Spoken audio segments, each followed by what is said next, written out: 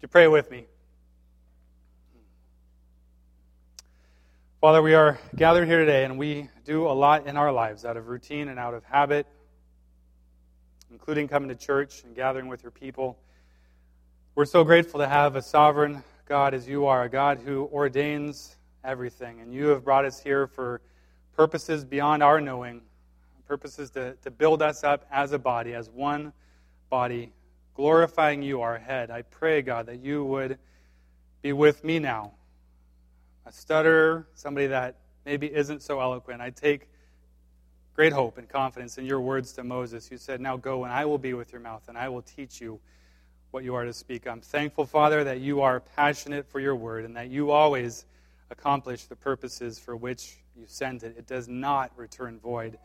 And so it's in your spirit guiding me. It's in your spirit guiding our body for all of us to hear with ears and to receive your word deep into good soil in our hearts. I pray, God, that you would accomplish that for your name's sake this morning. Amen.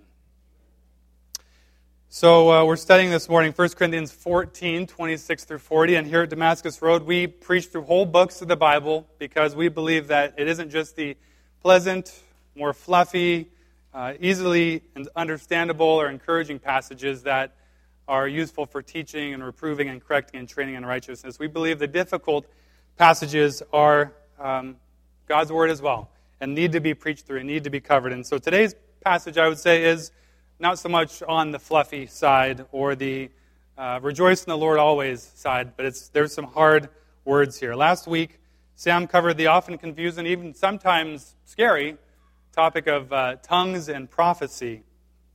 I told Sam I'd do him one better. I'd cover tongues, prophecy, and submission, which is always a crowd pleaser.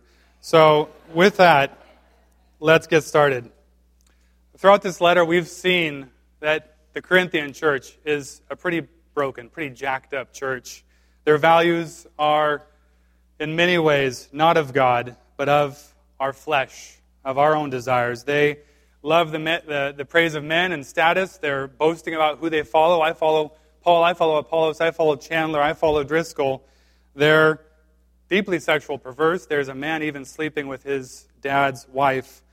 They're willing to take each other to court to get what's theirs rather than being wronged for the sake of Christ. Their marriage are woefully broken.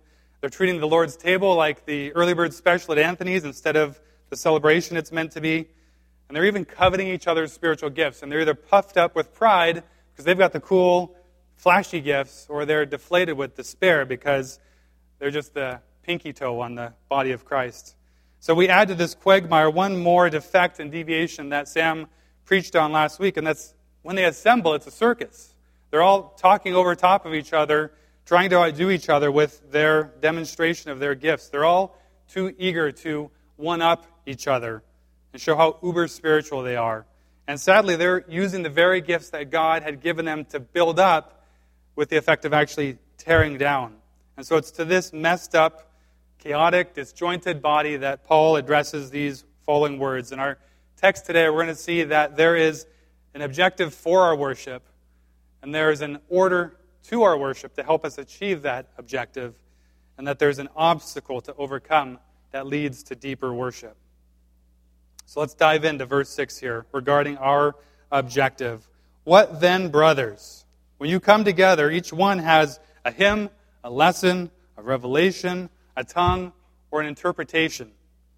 Let all things be done for building up.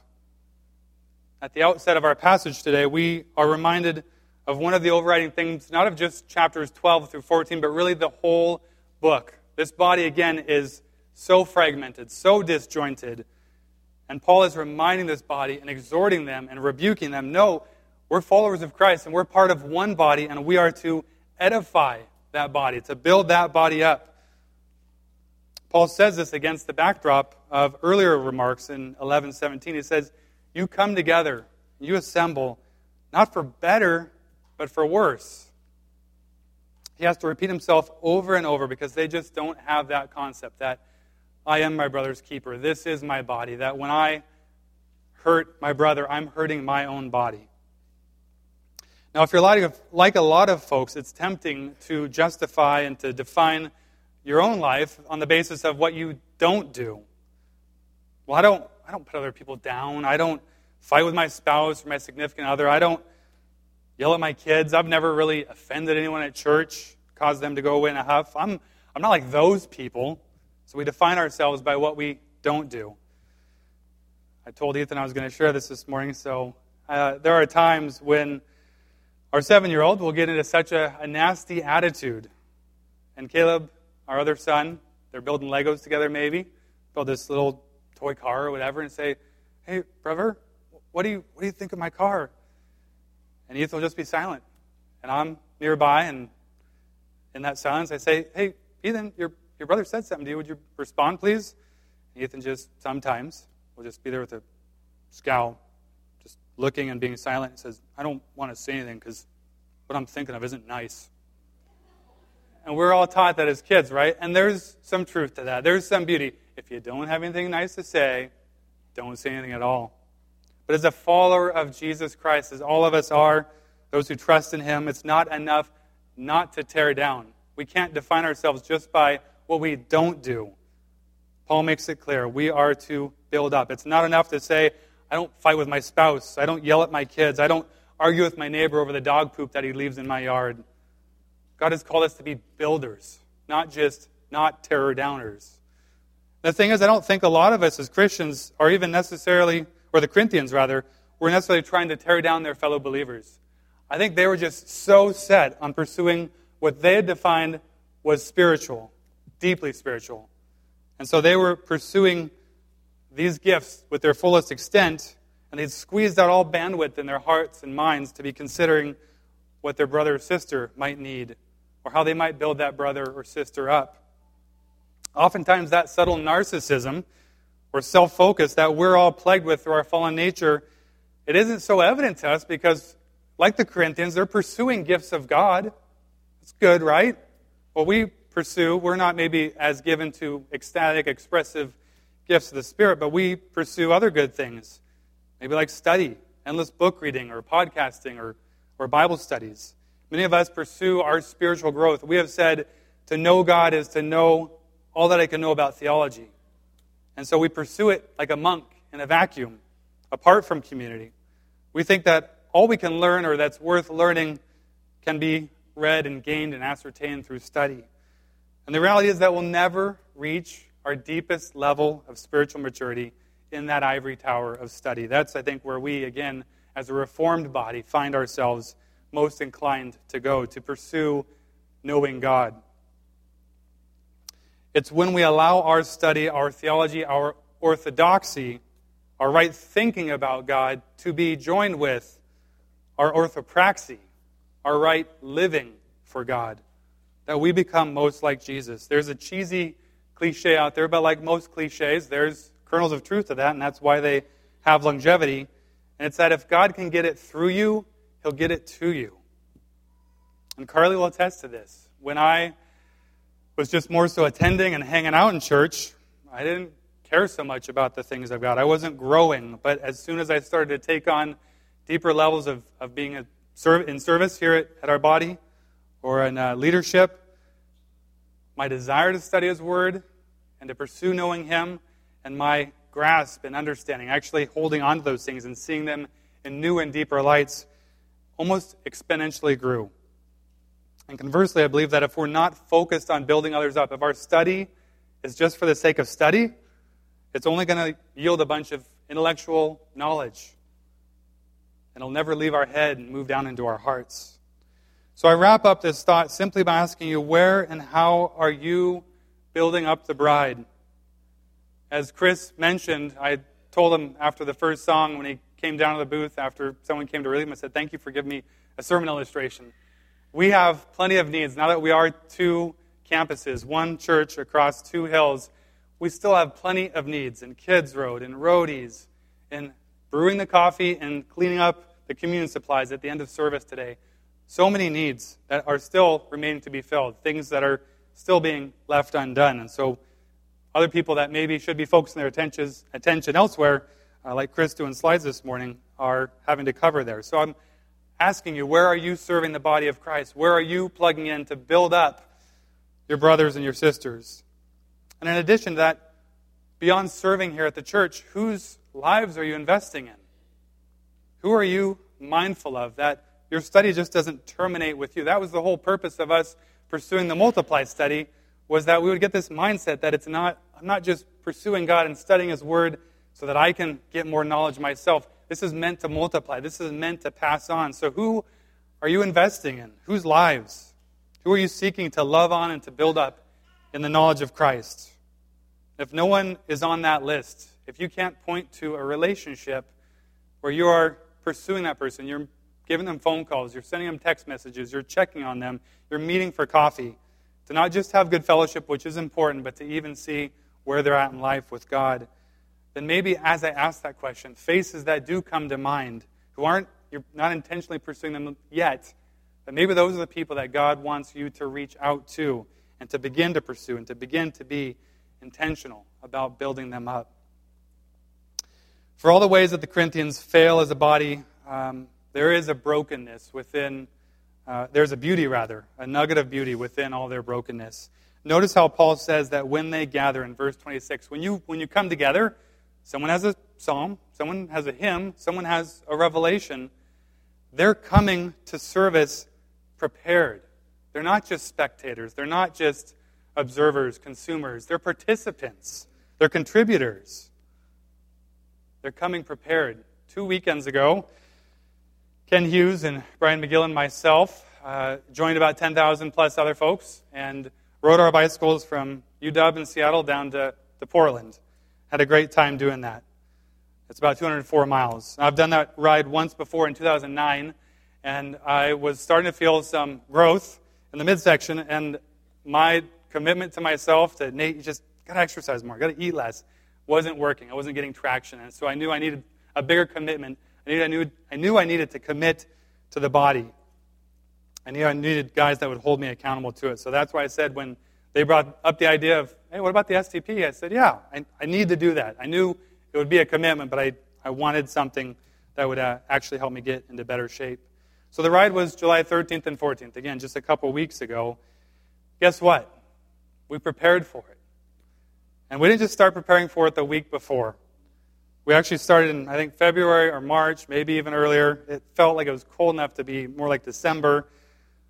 I'll tell you what, having committed to do the ride, a significant part of my motivation in February, when it's pouring down rain, it's about 38 degrees outside, and who knows what the wind chill is doing to things, a significant part of my motivation, I would have, if it were just me, said, nah, not today. We'll wait another month. But knowing that those guys were out there riding, and not just that they were out there that day, but we had agreed at the beginning of this trip that this was a ride not about who's going to get the best time. It's not a race, it's a ride. We agreed this is about fellowship. We wanted to enjoy each other and build each other up in Christ on that ride and just be together, have that experience together. And I didn't want to be that guy. They'd put in all their training, and I'd said, not today. I'm just going to sit on my couch, take it easy, stay where it's warm and cozy. I didn't want to be that guy that they were having to wait up for when they were ready to go because they had trained, they had prepared, but they had to wait up for me. God hasn't called you or me to be spectators here at DRC. He's called you to be a participant, an active member of the body. Your body needs you as much as you need the body. And part of that, though, being an active member, is preparing. When we come on Sunday mornings, what time did you go to bed last night?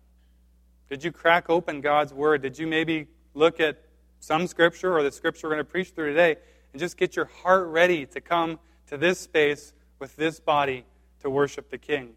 Or did you stay up till 11:30 or 12 watching a movie, just lounging?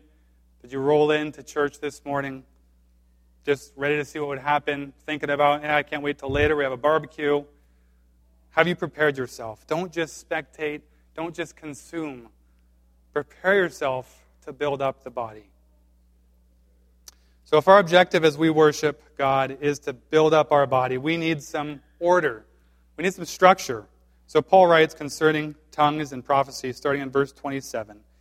If any speak in a tongue, let there be only 2 or at most 3, and each in turn, and let someone interpret. But if there is no one to interpret, let each of them keep silent in the church and speak to himself and to God. Let 2 or 3 prophets speak, and let the others weigh what's said. If a revelation is made to another sitting there, let the first be silent. For you can all prophesy one by one, so that all may learn and all may be encouraged. And the spirits of the prophets are subject to the prophets. For God is not a God of confusion, but of peace. Now, I don't know if you've ever worshipped at a charismatic body. If you haven't, or if you're a new believer, or you've never been in a church, this is not a charismatic body, just to be clear. It can get kind of wild. I in college, was exploring. Grew up Lutheran Brethren, which was more kind of tight-laced, and through college, just wanted to see what was out there in the body of Christ. And so, spent plenty of time in charismatic bodies. And it gets crazy sometimes. When people are babbling in tongues and people are saying, "Thus says the Lord," it's easy to walk out of there and just want to toss the baby out with the bathwater altogether and just say, not going to let the Spirit speak, or don't want to have any part of that. We can't forget, though, that tongues and prophecy, they are a gift from God. And like any gift, it's not the gift that's the problem. It's our hearts. It's kind of like that 8-year-old kid of yours or your nephew at Christmas time. They get a gift for Christmas. And that's the gift they've been wanting all along. And that's the gift they've been pursuing and maybe looking in the catalog or online for. And they can't stop playing with that gift. And they sleep with that gift. And if you try to take that gift away from them, they're nasty. They're monsters. The gift isn't the problem. It's the heart of that child. The child needs some boundaries, some structure, some order, so they see, yes, this is a gift. Yes, this is a blessing, but not to the effect that it's meant to tear down your family, your body around you. This church is only about 2 or 3 years old. Paul founded it when a few years prior. And it's almost as though this church, like a newborn horse, never learned to walk. If you ever watch those Nova videos, National Geographic, Discovery Channel, and the horse just kind of, gangly when it comes out, doesn't know how to walk. But it learns to soon enough. But where foals, which is a baby horse for you city folk, know what to do instinctually, it happens in a matter of hours, matter of days. They're walking, they're running, they're galloping. They mature rapidly. Whereas they do that instinctually and naturally. What's natural for the Corinthians is to begin to disintegrate even further and to tear each other apart even more. So Paul adds some bracing, as it were, some structures around their legs so they can learn to walk and to function as a body. He gives 3 main restrictions. He says, only 2 or 3 at most in the whole gathering for that one Sunday. Only 2 or 3 speakers. And let them speak one at a time. Enough of this trying to outdo each other, louder, longer, crazier, just one at a time, and let that tongue be interpreted. And if there isn't someone there to interpret it, keep it to yourself. Speak to God with it, but not audibly for the whole body. And Paul gives them some very similar restrictions regarding prophecy. Again, only 2 or 3 in a gathering. And again, only one at a time, not at the same time with just chaos and confusion reigning. And then he says those prophecies, they don't stand on themselves. They're to be weighed against Scripture. And notice with these guidelines and restrictions that both speaking in a tongue and prophesying, they can be controlled. Which again, if you've been to a charismatic gathering, you would think that just people can't control it. It's just a runaway freight train. You just got to let go and let God. But clearly we see that's not the case. Paul says the spirit of each prophet is subject to the prophet. It's not the other way around, that I can't help it, I'm just moved. The spirit, or the prophet rather, has control. He knows what's going on. He knows, wait a minute, there's someone else speaking right now. I need to wait to share my tongue, my prophecy. I think it'd be helpful for a moment here to pause and talk about what prophecy is and isn't under the new covenant. Under the old covenant, we had prophets like Isaiah or Jeremiah, and whatever they spoke was authoritative. It was accurately the Word of God. It's almost as God had put up His mouthpiece up to them, and they were the megaphone declaring that. God's hand and His Spirit were on them in such a way that they were able to accurately and authoritatively speak for Him. So we read in Hebrews 1:1 that long ago and at many times and in many ways God spoke to our fathers by the prophets. But we know that's not the case. That when we see prophet here in the New Testament, that's not the same case as Old Testament prophet. And I think it's helpful to clarify because Paul here in the letter of the Corinthians says that these prophecies need to be weighed. And I guarantee you that no Israelite at the base of Mount Sinai, when Moses comes down with the 10 Commandments, says, "Hey Mo, that's an interesting word you got there, but I'm thinking it's probably more like 7 commandments, not 10. Good job, though." And nice glow, by the way. I'm pretty sure that didn't happen. No, you see, the New Covenant equivalent of what the Old Testament prophet was actually the apostle. They were the ones who spoke with authority and clarity and accuracy. So folks like Paul or Peter, it's their words and their writing that rises to that same level of being directly inspired by God. New Covenant prophecy, actually, it lacks that same precision or authority. Instead, it's more of a sudden impression from God on the heart or the mind. And that's why we read in 1 Corinthians 13:9, for we know in part, and we prophesy in part. But when the perfect comes, the partial will pass away. Pastor and theologian D.A. Carson describes prophecy this way. He says, in common church life, prophecy was recognized to be spirit-prompted utterance, but with no guarantee of divine authority in every detail, and therefore not only in need of evaluation, as Paul tells them to do in verse 29 there, but necessarily inferior to the deposit of truth represented by the Apostle Paul. So that's just a contrast of what New Covenant prophecy looks like versus what we see in the Old Testament. And what that might actually look like is something as simple as, so I feel God, or I think He's saying this, that, or the other thing. It's not a thus says the Lord, where you feel, how do I weigh that? If thus says the Lord, how am I supposed to evaluate or judge that?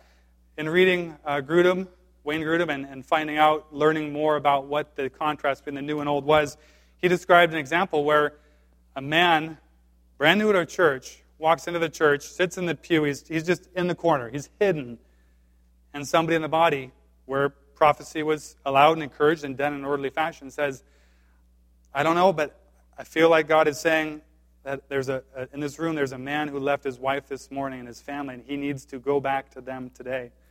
And that man responded, and the church knew it. And this wasn't because they had been talking about, this was a brand new person of the church. I mean, can you imagine if that happened in this body, and someone was cut to the heart and convicted of sin? Of course, as we read earlier in 1 Corinthians 14, we would all fall on our faces and say, surely God is in this place. So that's, as kind of odd and scary as that might sound, that's what we're talking about here with prophecy. While it's hard to say exactly who is called upon and qualified to publicly weigh these prophecies, the big picture idea is that no matter how trustworthy that person is, whether they're an elder, or the Bible study leader, uber spiritual, whoever it is, we don't take their word for it. We weigh whatever is prophesied. We test the spirits and the prophecy against Scripture itself. And that's the very same thing we see the Bereans doing in Acts 17. And they're praised for, even with the Apostle Paul and his words, they're taking what Paul says and saying, no, hold on here, Paul. Okay, good. Comparing it, and they're praised for that. Now at this point, after this big discussion on tongues and prophecy, you might be thinking, well, that was a big waste of time, since, I don't know if you noticed, Nate, but our gatherings aren't exactly marked by a bunch of out-of-control tongue speaking and prophesying. Not so fast.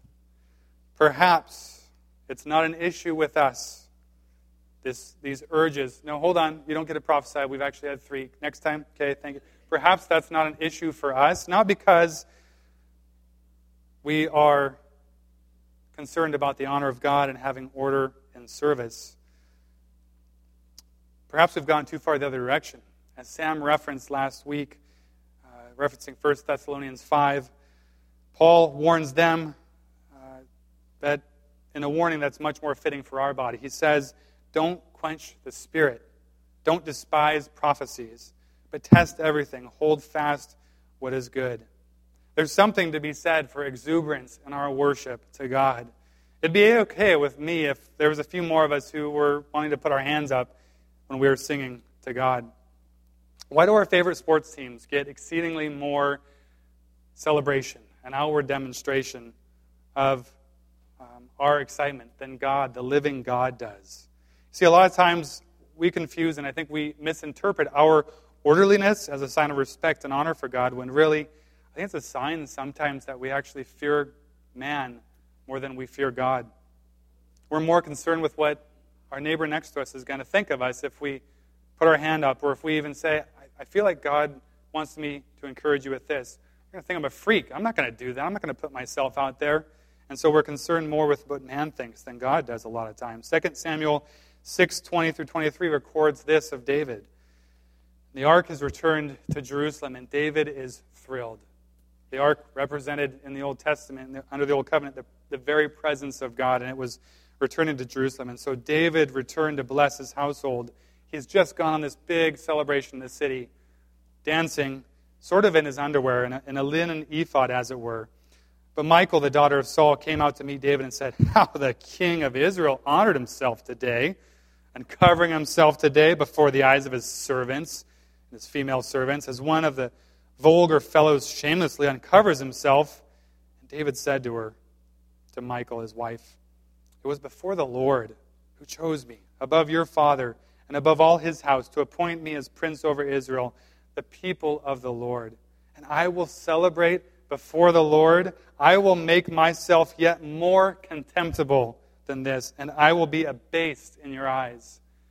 David, as we see here, one more example, was a man after God's own heart. He cared more about his God and what his God thought of him than what other people. And I'm not encouraging us to break out the tambourines and get your banners out and start waving them here. Just asking you to consider, in light of David and his worship of God, that maybe the Corinthian problem isn't so much our problem, we just can't shut up. Maybe the problem is that we're quenching the Spirit. We're inclined to despise and to squelch and quench any upwelling of emotion or expression in response to the grace of God poured out in our lives. Be careful that you're not more concerned with what Michal thinks than with what God thinks of you. Amen. So now we come to an obstacle to worship. We've covered what our objective is. That's the building up, and we've covered that the order that God has laid out for us helps for the building up. And now we come to that obstacle. Verse 33, "As in all the churches of the saints, the women should keep silent in the churches, for they are not permitted to speak, but should be in submission, as the law also says. If there is anything they desire to learn, let them ask their husbands at home, for it's shameful for a woman to speak in church." Now, if you're paying attention to the last few chapters here, it would seem that Paul is contradicting himself, since back in 11:5, he said that women could pray and prophesy. Whenever we come to apparent contradictions in Scripture, it's really tempting to get creative, to explain, wait a minute, how do these two fit together? They can pray and prophesy, they're supposed to be silent. That kind of seems like you're talking out of both sides of your mouth, Paul. How does that work? Some have even gone so far as to say, well, you know what? Actually, the people, the scribes, later on, actually just wrote these verses in. They thought, I have an idea. I'll add to Scripture. I'm going to write these in the margins. The problem with that view is that with the earliest manuscripts we have, these verses are in there. It's not that we have this pattern of no verse 33 or 34 and 35, and all of a sudden they show up. So we have to deal with the verses head on. It's easy to read a passage like this and think that Paul is completely brutish and repressive. He's backwards, looking from our 21st century perspective back on the first century. It'd be easy to make that error in judgment. The fact is that with the Greek ecclesia, which is the word we have in our Bibles for church, and that was the gathering of the citizens for a public meeting or a political meeting. In those gatherings, in the Greek culture, the women weren't allowed to speak at all. Zip, mum.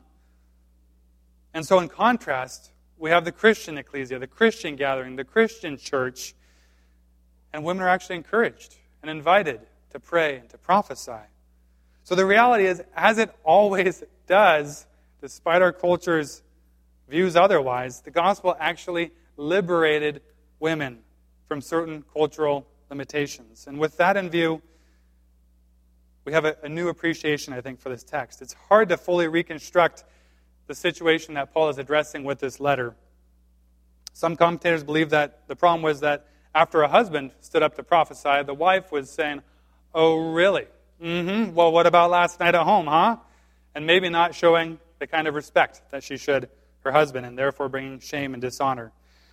I'm inclined to think that two other things are going on. First, it's likely that, unlike today, where husbands and wives are sitting together, that the women and the men were segregated. They were patterned in their worship gathering after the way the Jews gathered for worship.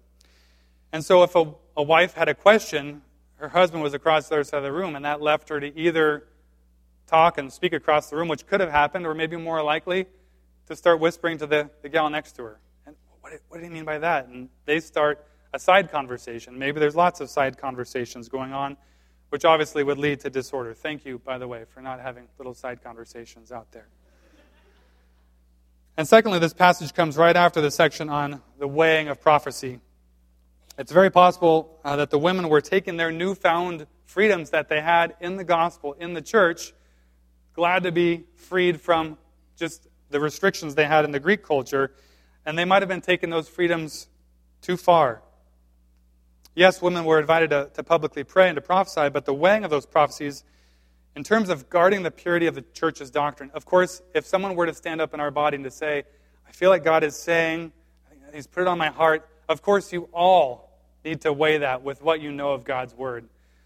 But it's up to the elders, to the male leaders, the male elders in the church, to guard the doctrine of the church, to make sure it doesn't veer off the tracks. And so maybe that's what Paul is addressing here with this, that there are role distinctions. It would be a tough case, perhaps, to make this case. But the fact is, Paul couldn't be more clear than when he says in 1 Timothy 2:12 and 13, I don't permit a woman to teach or to exercise authority over a man. Rather, she is to remain quiet. For Adam was formed first, and then Eve. Whatever the exact situation is, the big idea here is that Paul reminds the Corinthians that God has established, both in the family itself and also in the family of God, the church, prescribed roles based on our being male and female. These roles are not equal, but they're also not inferior. They're complementary. They're God-designed, they're God-ordained from the beginning of creation. And that's why we read this in Genesis 2. And that's likely the passage that Paul is referencing when he says, as the law says. He's likely referencing the creation order of Genesis 2. When we try to buck and throw off and ignore God's established order for the family and for the church because we find it objectionable, it doesn't fit with our sensibilities, we look like idiots to the culture, we reject God's peace, and we invite a world and a heap of confusion. And God is not a God of confusion, but of peace. So men, husbands, you're not off the hook, though. You never demand submission, of course. I like how the NASB translate this. It says, let a woman be subject, or let a wife be subject. It's an invitation. It's not a demand we put out there. But notice the scripture says, let them ask their husbands at home. When was the last time your wife asked you a question about the things of God? And if she isn't asking you questions about those things, why is that? Does she see a hunger in you to know God, to pursue Him? Or does she think she stands a better shot of getting the score from the M's game last night than to get your take on a passage of Scripture or a piece of theology? Men, you need to be able to lead your wives in the pursuit of God. That's a heavy burden. I know it can be terrifying. But be encouraged. It doesn't mean you need to know it all. It just means you need to take the initiative and the leadership of your home. You don't have to be a know-it-all or a theologian. You just need to have a humble heart that says, I don't know exactly what's meant by that. Let's study that together. Or let me ask an elder. Or let me study it for myself and get a book. Just take the initiative. Take the lead. It's on you. God has put it on you to be shepherding and leading your family. We move on to verse 36 and following. Or was it from you the word of God came? Or are you the only ones it's reached? If anyone thinks that he is a prophet or spiritual, he should acknowledge that the things I'm writing to you are a command of the Lord. And if anyone doesn't recognize this, he's not recognized. So my brothers, earnestly desire to prophesy and don't forbid speaking in tongues, but all things should be done decently and in order. The Corinthians, with all their expressions of gifts of the Spirit, they're high on themselves. They're pompous. They're that pompous teenager that all of you and I were when we were teens. Mom has no clue what's going on. Dad is so out of it.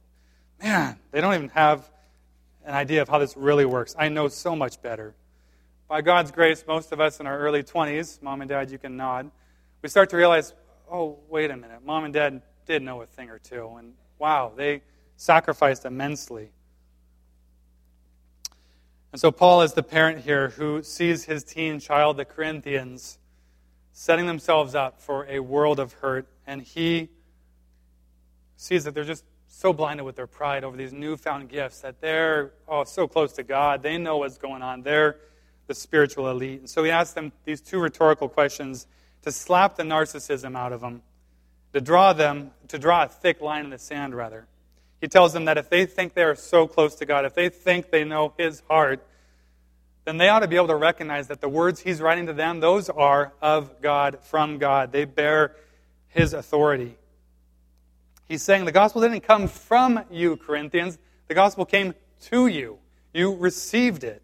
It's not yours to reinterpret or to reimagine the way that fits your desires, your cultural situation. That's largely what he told them back in chapter 4, verse 26. He said, I have applied all these things to myself and to Apollos for your benefit, brothers, that you may learn by us not to go beyond what is written, to regard Scripture, to regard the apostles' teaching, that none of you may be puffed up in favor of one against another.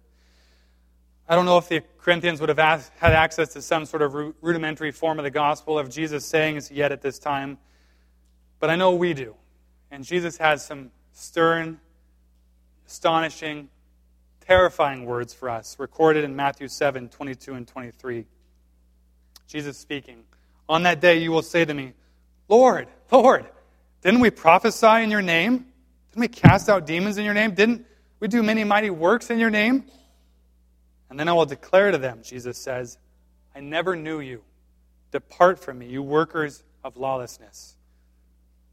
We see in Matthew here that it's very, very possible to do a lot of seemingly spiritual, outwardly spiritual things, but to not even know Jesus, and thus to not be recognized by Him. It would seem these folks in Matthew weren't even aware how far they had drifted from God. Clearly at some point they'd been close enough to see what prophecy looks like and demons being cast out, but they drifted so far apart, and that drifting starts with us as well. As soon as we start to downplay, degrade, and even just maybe ditch altogether the authority of Scripture in our lives. And we don't have any regard for what our church fathers have done in centuries past. That's what Paul references there. He says, Corinthians, look, as in all the other churches of God, this is how it is. Paul has a lot of challenging words to say today about submission, and they weren't just about the roles that we find ourselves in virtue of our genders. I don't know if you were paying attention or if you caught it, but over and over, this whole passage this morning has actually been about submission. He's called the person with the uninterpreted tongue to be quiet, to submit. He's called the prophet, who's maybe the fourth prophet for the day, or maybe he's the first one and someone else is waiting in line. He's called them to be silent, to submit to the body. He's called wives to submit to their husbands. And now he's calling the church to submit to the authority of Scripture. I would suggest to you that the heart of submission, like tongues, like prophecy, it's a gift from God. But it's an even greater gift because this gift of submission, it always results, when it's done in a godly manner, in the building up of the body. And that is our objective in worship, to see Christ glorified as His body is built up. And one big thing to remember about submission, we're not looking to Lucille Ball, we're not looking to June Cleaver, we're not looking to Marge Simpson for our picture, our understanding of what submission is. We're not even, in fact, looking at a woman for that picture. We're looking at a man, actually. And not just any man. We're looking at the God-man, Jesus Christ Himself. If anyone had reason to claim equality and to grasp egalitarianism and say, no, I got my own, I'm not submitting, it's Jesus. And instead, we know from Scripture, He does not do that. He submits Himself to the Father, who is worthy of that submission. But more than that, not just to the Father, He submits Himself to broken, sinful, rebellious, tyrannous humanity, to be spit upon, to be mocked, to be murdered. And we are not worthy of that submission. but he submitted because he loves the Father, and that was the Father's will, and he loves us. And because of his submission, this is the gospel for you, church, his joyful enduring of the cross, all of us who put our trust in him today have been born again, we don't just have a list of do's and don'ts. We need to submit to the body, submit to our husbands, submit to Scripture. Those aren't just external commands that he's put upon us. If we are his, we're trusting in him, he's given us a new spirit inside of us, who not only equips us with these wonderful outward manifestations, prophecy, tongues, but more importantly, with an inward disposition that wants to respond to his lavish grace poured out on us by abstaining from whatever is not helpful for the body or pursuing whatever would be helpful to the building up of the body. That's the gospel good news this morning, church. We have a spirit, the Spirit of the living God living inside of us. And there's even more to that gospel good news, because you and I, we're broken still. We inevitably fail at this. I don't want to submit to what the elders say. I don't want to submit to what my spouse, my husband says. I don't want to submit to the Word of God when it cuts my heart as I'm reading it. I want to just stuff that down. We fail at this. We don't use our gifts that God has given us as we ought out of apathy. Or we do use them, and it's to exalt ourselves and to lift ourselves up. Again, we fail. Hear God's words spoken over you and over me, spoken by Paul out of the first chapter. We've spent months now going through this letter to the Corinthians, and we've seen how jacked up and broken they are. And so when I was preparing and read this in 1 Corinthians, the first chapter, my heart stopped. I was blown away. Paul says, 4 through 9 verses, I give thanks to my God always for you, because the grace of God that was given you in Christ Jesus, that in every way you were enriched in him, in all speech and all knowledge, even as the testimony about Christ was confirmed among you, so that you're not lacking in any gift as you wait for the revealing of our Lord Jesus Christ. And this is it. Who will sustain you? Jesus Christ, who will sustain you to the end, guiltless. Guiltless when you fail. He will sustain you to the end, guiltless. In the day of our Lord Jesus Christ, God is faithful, even when we are faithless, by whom you were called into the fellowship of his Son, Jesus Christ our Lord. That is my hope for me. That's my hope for you this morning, that he has a high calling for us, but his Spirit supplies the power we need, and his blood and his grace supply the covering and the freedom and the forgiveness that we need. Let's pray.